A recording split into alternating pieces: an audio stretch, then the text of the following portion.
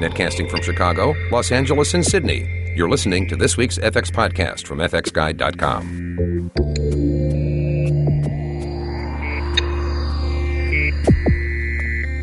This podcast is brought to you by the brand new FX PhD Smoke 2013 Fast Forward Training.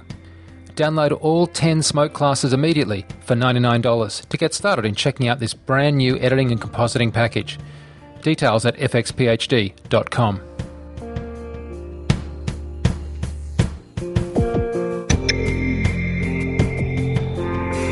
Thanks for joining us for this FX Podcast. I'm John Montgomery. Now, the FX Podcast is where we talk one-on-one with top visual effects artists doing cutting-edge work all around the world. We dig deep into the technical side, advance the craft of visual effects, and pay respect to the hardworking people creating amazing work. The podcast is your opportunity to hear directly from the source, from the front lines of visual effects. And be sure to check out our other podcasts at fxguide.com/podcast. Now, this week, we're covering the movie Brave that was just released, and Mike Seymour is going to be speaking with Claudia Chung, who led the simulations team at Pixar for the film. Now, Mike and I were laughing yesterday as we were recording the FX PhDOD and just talking about all the great work that's in the film, from amazing environments to incredible sims. But the thing about the sims, though, is it's like sims on sims on sims. You'll hear in one things they're going to be talking about is a scene where they've got cloth sims, probably they've got hair sims, you've got water sims. I mean, just how do you do all that together and also maintain that creative direction and control that you need in animation? And really a fascinating discussion. But the starting out point for the conversation is talking about Murata's hair, and I'm sure you've seen her. It's what a head of hair. That's all I can say. So they ran into a lot of stuff and developed a lot of cool techniques regarding that for the film at Pixar. So let's go ahead and join that conversation now. Mike Seymour speaking with Claudia Chung. Careful what you wish for, my mother would say. What's the worst that can happen?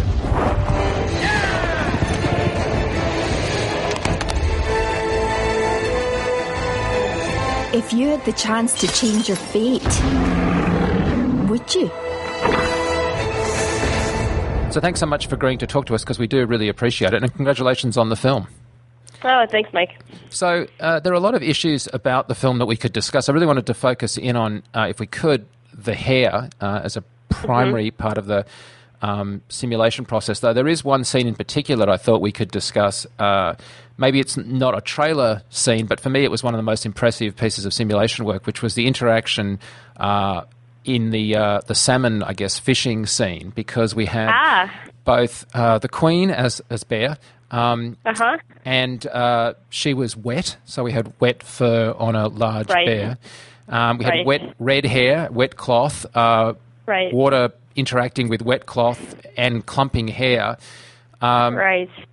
Incredibly impressive. How did you go about approaching the problems of, firstly, the hair simulation, and then in a minute we'll go on to discuss the wet hair. But yeah, so first of all, about when it comes to Merida's hair, I think it was almost a 3-year process, and the first thing we realized is there's two things that are Merida's hair that we couldn't handle with our existing system, and that's the hair-to-hair collisions in a way that would actually allow us to finish simulating the movie in time for the release.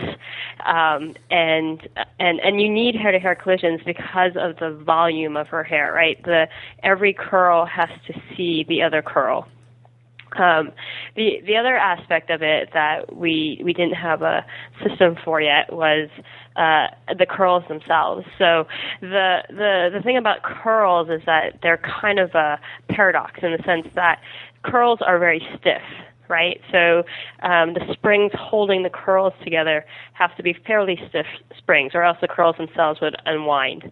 But the movement of curly hair, the overall movement and the volume of curly hair is actually very soft and bouncy, which means that if we have very stiff springs holding the curls, then the movement of the hair would be really stiff as well. If we loosened it, then we found that the curls started unwinding. So the new simulator that we rolled out on Brave did a couple things. First, it was completely multi-threaded. It did computation before it would send the hair off to the simulator and figure out basically kind of each point on Meredith's hair, what other point should I care about? And that would, all that kind of cluster of hair would go off to one thread. And if ever she flipped her hair, there's one sequence when she falls over and hairs on the other side of her face touch each other, then the system could handle it and then bring the threads kind of back together. So that was the first thing, is multi-threading, which is kind of a simple concept, but to actually get it to work, that took some work. And then the second aspect is when it comes to the curls, we created kind of the simulator creates kind of a core curve idea that runs through the curl itself, and that's what allows us to get a different type of dynamic than the actual stiff curls. So the curls themselves are stiff, but the overall flow along the length of the hair is then soft and allowed to stretch and recoil. And of course, exactly in the same way that would happen in the real world, her hair is very long and, in fact, considerably longer if it was to be straightened. Mm-hmm. So it's got its own weight that's pulling on those springs. Yeah, and that's something, it's funny that you picked up on that, because if you were to pull Meredith's hair out long, right, as you would curly hair, it measures about 4 feet long. And as we were over the course of iterating on her hair and trying to figure out the physics of it, one thing we noticed was that the idea of weight on curly hair is it kind of defies logic, right? Like if you take a curly hair and you weight it, and you took a straight piece of hair and you weight it, they're exactly the same in weight, like in mass, right? But the way they react to gravity is very different. So we were finding that because of gravity, Meredith's hair wanted to unwind off the weight of the hair. We tried lightening the mass, but then things would get really floaty and almost like underwater, and that wasn't the right look.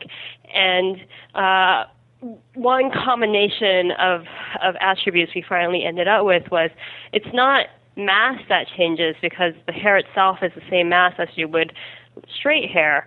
It's almost as if gravity is changing. It's almost as if she's on the moon.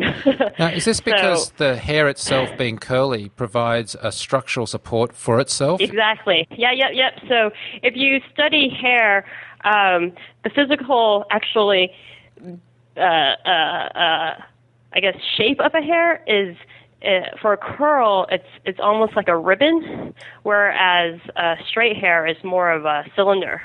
And the makeup of that ribbon is almost like when you run a scissor through a ribbon and it curls. Yep. It's almost exactly like that. As the follicle grows out of the head, the scalp, it becomes this curl, right? And so it's this physical property, but in simulation, all we have are points and springs. So to fake this, we ended up simulating her hair with lower gravity, which strangely it did work, because it's not the mass we're changing, it's the gravity only. Now, you've mentioned there the physical property of hair in terms of this idea of a ribbon versus a curve, but at the underlying nature of how Pixar through RenderMan works on these things, there's the idea of RI curves, and as we're recording this, Pixar's just been releasing press stuff about the new version of RM17, and I'm wondering, did you go for more of a round curve, like a cylinder, instead of a flat ribbon from a RenderMan kind of processing point of view, or were you still in terms of how we run? Yeah, what we're rendering is the same as we have in any other film. We didn't change that process. We did add a new kind of shading element to our hair models that gave it more kind of depth and complexity. So that means you were still based on presumably deep shadows as a primary. Yep. So that process, let me talk about that from a sort of approaching a scene point of view. So we're talking about approaching this water scene. At some point you would have had look dev that would have been very, I'm sure look dev took forever, but it would have been a very sort of iterative process to get that right. By the time you get to a scene where a character's just walking towards the river or whatever, I imagine you couldn't afford to have every shot hand-tweaked and hand-everythinged. So you would have had to have developed a lot of stuff to get it pretty good out of the gate, wouldn't you? Otherwise, you just wouldn't have got through the film. Oh yeah, for sure. So the water scene aside, the way we approach our film is always, most bang for the buck, and in the case of Brave, the most bang for the buck is making sure Meredith's hair is almost out of the box without an artist having to touch it. And originally, when we were in the teaser, it was not. There's so many hand tweaks and stuff to make it look correct. And by the end of the film, when we look back, 20% of the film was out of the box, and that means like you hit the button on a simulator, and what you can get out of Meredith's hair is Meredith's hair. I think for the majority of kind of the simpler shots, a lot of the things we were doing was simply invising hairs, that kind of errant hairs, and things like that were simple. Not really ever having to touch the dynamics. So the hair is both messy and unpredictable, and also the individual curls are not very homogeneous from a kind of a shape sense. Some curls not at all. Are very different in shape than others, as well as there's a difference in density of hairs that are part of any one curl. So how did an artist get to sort of set that up? I understand that they would produce initial curves that would then be volumized later as part of the simulation. Is that right? So it was actually that we created curves as we would any groom model, and what the artist figured out was she couldn't keep up with the art direction because it was Meredith's hair. She worked very closely, and this is Lena Petrovich. She worked very closely with the art director. They almost sat side by side, art directing every curl that's on Meredith's hair, and she couldn't keep up fast enough. So she needed a faster way to curl curves, essentially. And she thought about it, and she realized that. How does she do it at home? She uses a curling iron. So she essentially implemented a curling iron in the computer. And the funny thing is that the implementation of it is actually kind of trivial. It's actually simple in the sense that you feed it a diameter, you feed it a length, and the computer then generates that curl, right?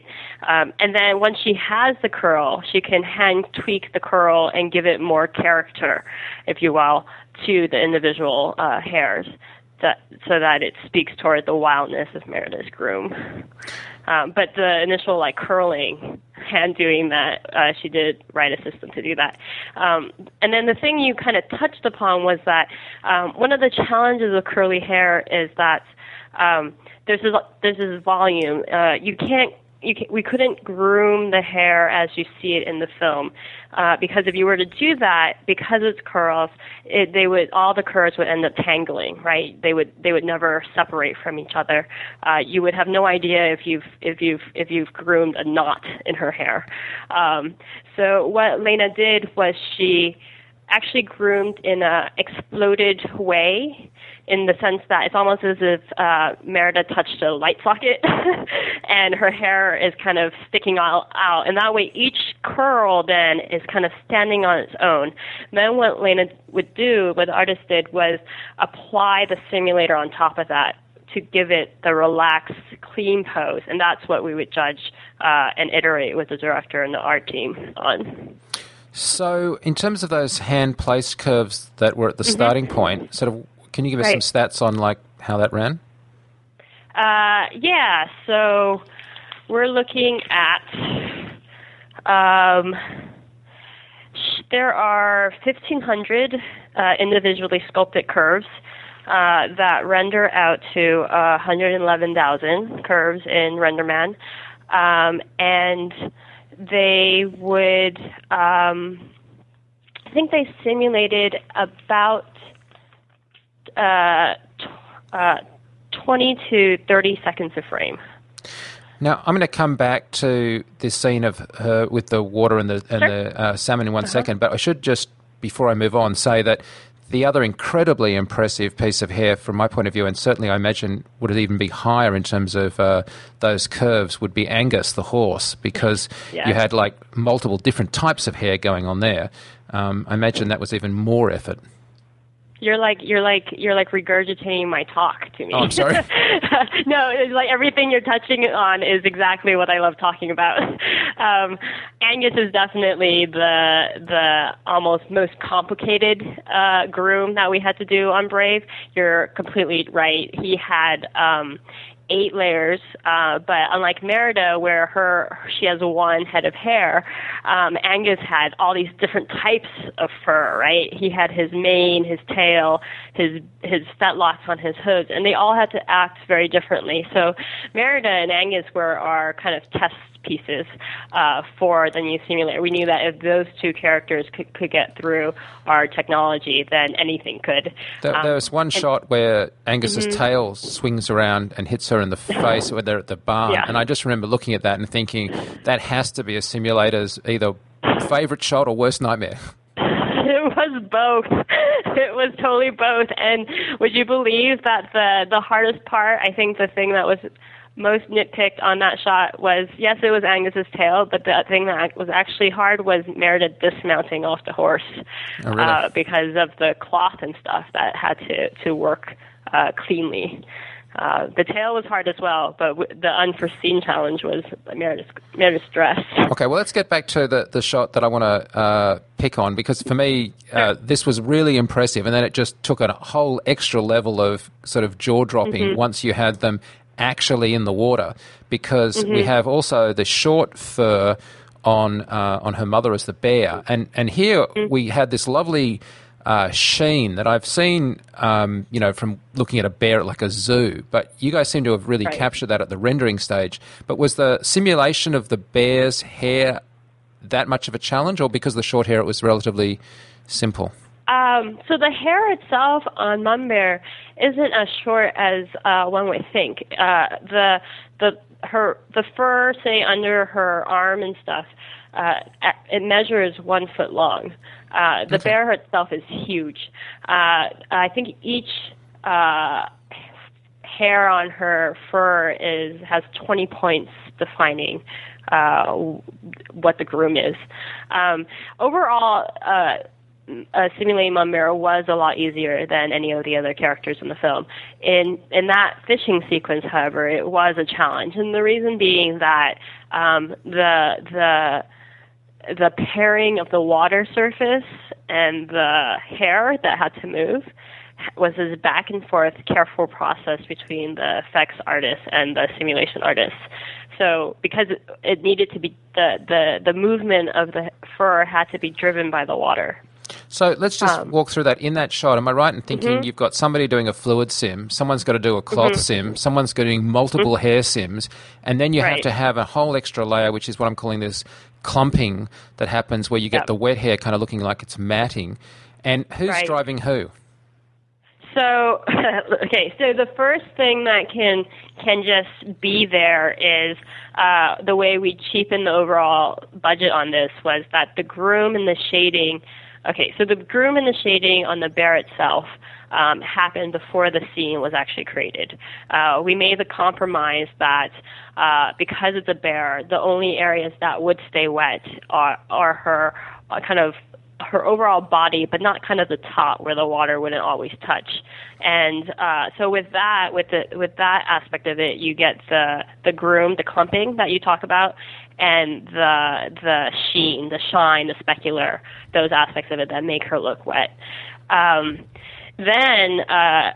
once you get into the sequence, then the effects TD comes first. They create the water surface, they drive the direction of the water, and then they pass off a surface to the simulation artist who does both the cloth and hair, and then he can judge from that how to drive the simulation of the models. There's a couple one-off shots in that sequence where he actually also handcrafted clumps of the fur in order for the water to run off kind of collected fur clumps. So there's the overall clumping that makes her look wet, and then when water is running off, when you have water running off, it kind of collects the fur together, and he handed that and sculpted it so it would read well with the effects. And so once he did that, then the effects would go back in and have those droplets coming off the fur. So it's definitely a back and forth. And at that point in the film, I thought, well, at least you haven't got Merida wet because she's got clothes and stuff. And then she falls in, and I'm thinking, man, somebody just tortured you guys. And what seems to be like a relatively short shot in the film. Yes, it was. It's she comes up definitely wet. It's a very, very complex shot. For the simulation itself, one artist took on that whole sequence. It's kind of his big achievement, I think. But with Merida... So who was that took on that sequence? Stephen Gustafson. Right. He's one of the simulation artists. Yeah, he's amazing. Mark Andrews, during the film, would give out nicknames to people, and Stephen had the nickname of Sim Samurai. Because he was so good and quiet. So with Merida, she had several occasions where she had kind of wet in that scene and then damp hair. So we had several settings on her that would create a wet look, which with that, it was also a special groom. We had to change the shading on that. And then also with wet hair, you no longer have kind of the frizz layer, the scraggle layer. So all the curls became very tight curls.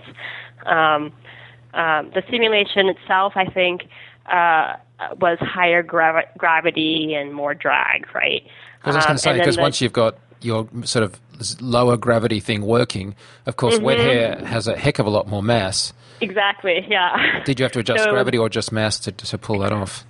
Both, right. I think, to pull that off. Because the way it moves as well, it kind of, wet hair kind of clings, you know? So we had to make sure we had that effect as well as she would turn. And then the cloth itself was also, Stephen also figured out the correct parameters for Merida's dress when it's under the water surface, right? So you have that buffeting, which was very important. And then once she would pick up her dress as well, he figured out a way to make it look heavy and wet. The additional thing that Merida had to make her look wet was this idea of like kind of a environmental shading. So wherever she was touching the water or anywhere near water, the shading artist could come in and define that, like the water surface, right? Here's the water surface. Anything around this water surface is now shaded with a wet shader. And so there was technology there as well. Well, what struck me is that if somebody's animating something, I don't know, a hat with a feather, there's going to be secondary motion that's, coming through. And there are things that you can add in simulation, especially with cloth, that maybe don't radically affect the animation. But for Merida, her hair is two things. Firstly, it's a huge component to the ambient kind of colour that's spilling onto her face because it's so red. And then secondly, I couldn't imagine an animator being able to animate a bald mannequin because it would just so affect framing and gesturing and even timing. What do the animators have to work with separate to the sim team when they're just trying to do the posing? So we knew right off the bat with Brave that would be a huge challenge, especially given our experience on Incredibles with Violet, that animation needed to see Merida's hair, and they needed to see her dress as well, because, you know, if you're wearing a dress, you act very differently as well. So we created new technology that would allow animation to actually run sims, and we deployed a decimated version of both her dress and her hair, and we did this for the Queen as well, that animation could then either run the sim, right, a decimated sim, so it was almost 24 frames a second, or they could pose the hair. So we actually rigged the hair as well so that they can create poses for the hair that support the acting. And those poses then would feed into the final simulation in a very soft yet driving way, like kind of a guide, if you will. And so when an animator would go into a shot, they would have stand-in hair. That's totally normal to most animation. That gave them the volume that would be her hair. And then as they went into polishing, then they would run fast sims to make sure they weren't completely off in terms of what the hair was doing and what the dress was doing. So they had those options. For the more complicated shots where Merida was actually interacting with her hair or touching her dress or there's wind and things like that, animation and simulation departments were lockstep. So we deployed our artists at the same time animation deployed their animators. And so we created kind of a buddy system. So anytime either the simulation artist needed animation help or vice versa, they had someone they could go to. So I confess that I come from a compositing background, but as a compositor, many times on set, we've done two things. Firstly, we've been incredibly aware that hair just doesn't do what you want it to do. So in real life, you just spend a heap of time with hairspray trying to stop flyaways and things doing the wrong thing. And we're talking about simulation here. So simulation is theoretically simulating stuff. It's not art directing stuff in a keyframe animation sense. How hard was it to get the hair to do what you wanted to do artistically? Because after all, she's the hero of the film and you want her to look good. Yeah, so because of all the work we put in ahead of time, in terms of the movement and the flow and the acting of the hair, we were usually okay with. We were actually very happy with what the simulator would give us. The times that it wouldn't do the right thing is when animation came into play, which means in animation, a character can move in very inhumane ways. Yeah. They can go at 2 times the speed of what's normal, or like Angus the horse, he would never gallop. Like his gallop was never a real horse's gallop. It would be much, much faster. And it's at those cases then we would have to kind of control the animation, the simulation to support the animation, and we had enough tools at our disposal to help us do this. The other thing that won us a lot was that Brave is about this young woman who's going on this crazy adventure, right? She's wild, her hair is wild, and because of that, Mark directed it that way in the sense that if she turned and hair slapped her in her face and then came off, and normally you might cut the scene and have her redo it and get the hair out of her way. In this case, because it supports her character, Mark would be completely happy with the fact that it was in her face. Okay, but it would support the story. But another thing from live action, we never have an actress take a helmet off, take a hat off, or pull a hood off and expect the hair to look anything like what you want. It's always a cut right after the hood has been pulled back. And from the first trailer, you seem to be having her pulling hoods off that I thought, oh my God, that's just mean, even for live action. Yeah, it is a little crazy. And especially in the scene that you saw in the trailer, the point of that shot was that Merida looks like Merida, right? She is stating who she is. This is the her moment. Arrow tournament reveal. Exactly, right? So it had to be her hair in its full glory. And so figuring out how to do that was quite the tricky feat. Did you literally have to just hand animate a bunch of controls to try and... Because, it just has to look like it isn't suddenly also just popping to perfect. Yeah, we had controls that would guide the simulation. There's also ways that we can blend between sims. In this case specifically, I'm not sure what the artist did, but I suspect that it has something to do with the idea that all of our models in the simulation always know what their rest default pose is, and so you can bind the simulation to be more attracted to that pose. That's a good way to get that hair back in place.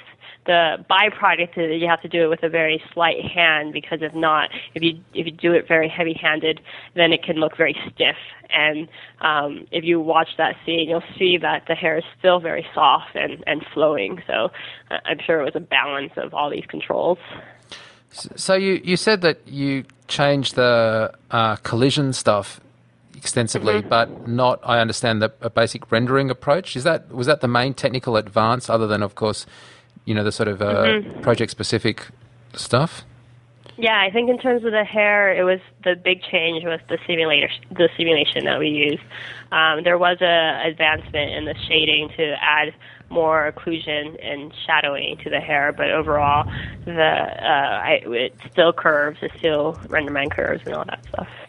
congratulations again, because I think it's spectacular work. And it's actually, I mean, it fought for my attention from other spectacular work in the film, such as the environments. But time and time again, beautiful. It was great. But time and time again on the horse, on the bear, and on, of course, the lead characters. And we haven't even discussed the guys, and they were pretty hairy as well. Can I just say, apparently at SIGGRAPH, you're presenting, or your team is presenting some papers, and we can publish some links to that. So if people are going to SIGGRAPH in LA, they'll be able to hear some of your team talking about stuff. Yeah, I think we have a lot of talks in SIGGRAPH, so hopefully people will get jazzed to see, what happened on Brave. Yeah. Well, thank you so much for taking time to talk to us. We really appreciate it. Awesome. Great. Thank you. Before we close out, I just want to take a moment to thank our FX Insider members who help support the site through their contributions.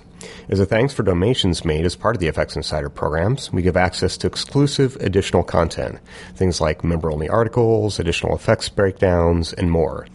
Details are at fxguide.com. Just click the FX Insider tab for more information. In addition to the podcasts you've been listening to, we do 2 other regular audio podcasts. The first is the VFX Show, which reviews visual effects and current releases, as well as classic films.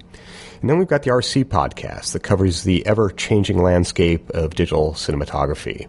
And if you enjoyed this audio podcast, we'd also recommend our HD video podcast, FX Guide TV. And finally, our sister site, fxphd.com, offers extensive online visual effects, production, and motion graphics training.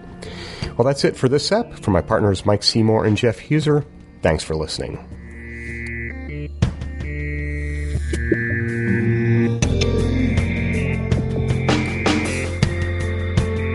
Please let us know if you have any suggestions for stories or future podcasts. You can reach us by clicking the Contact Us link at the top of the homepage. This podcast is copyright FX Guide, LLC. Broadcast or redistribution is prohibited without the expressed written consent of FX Guide.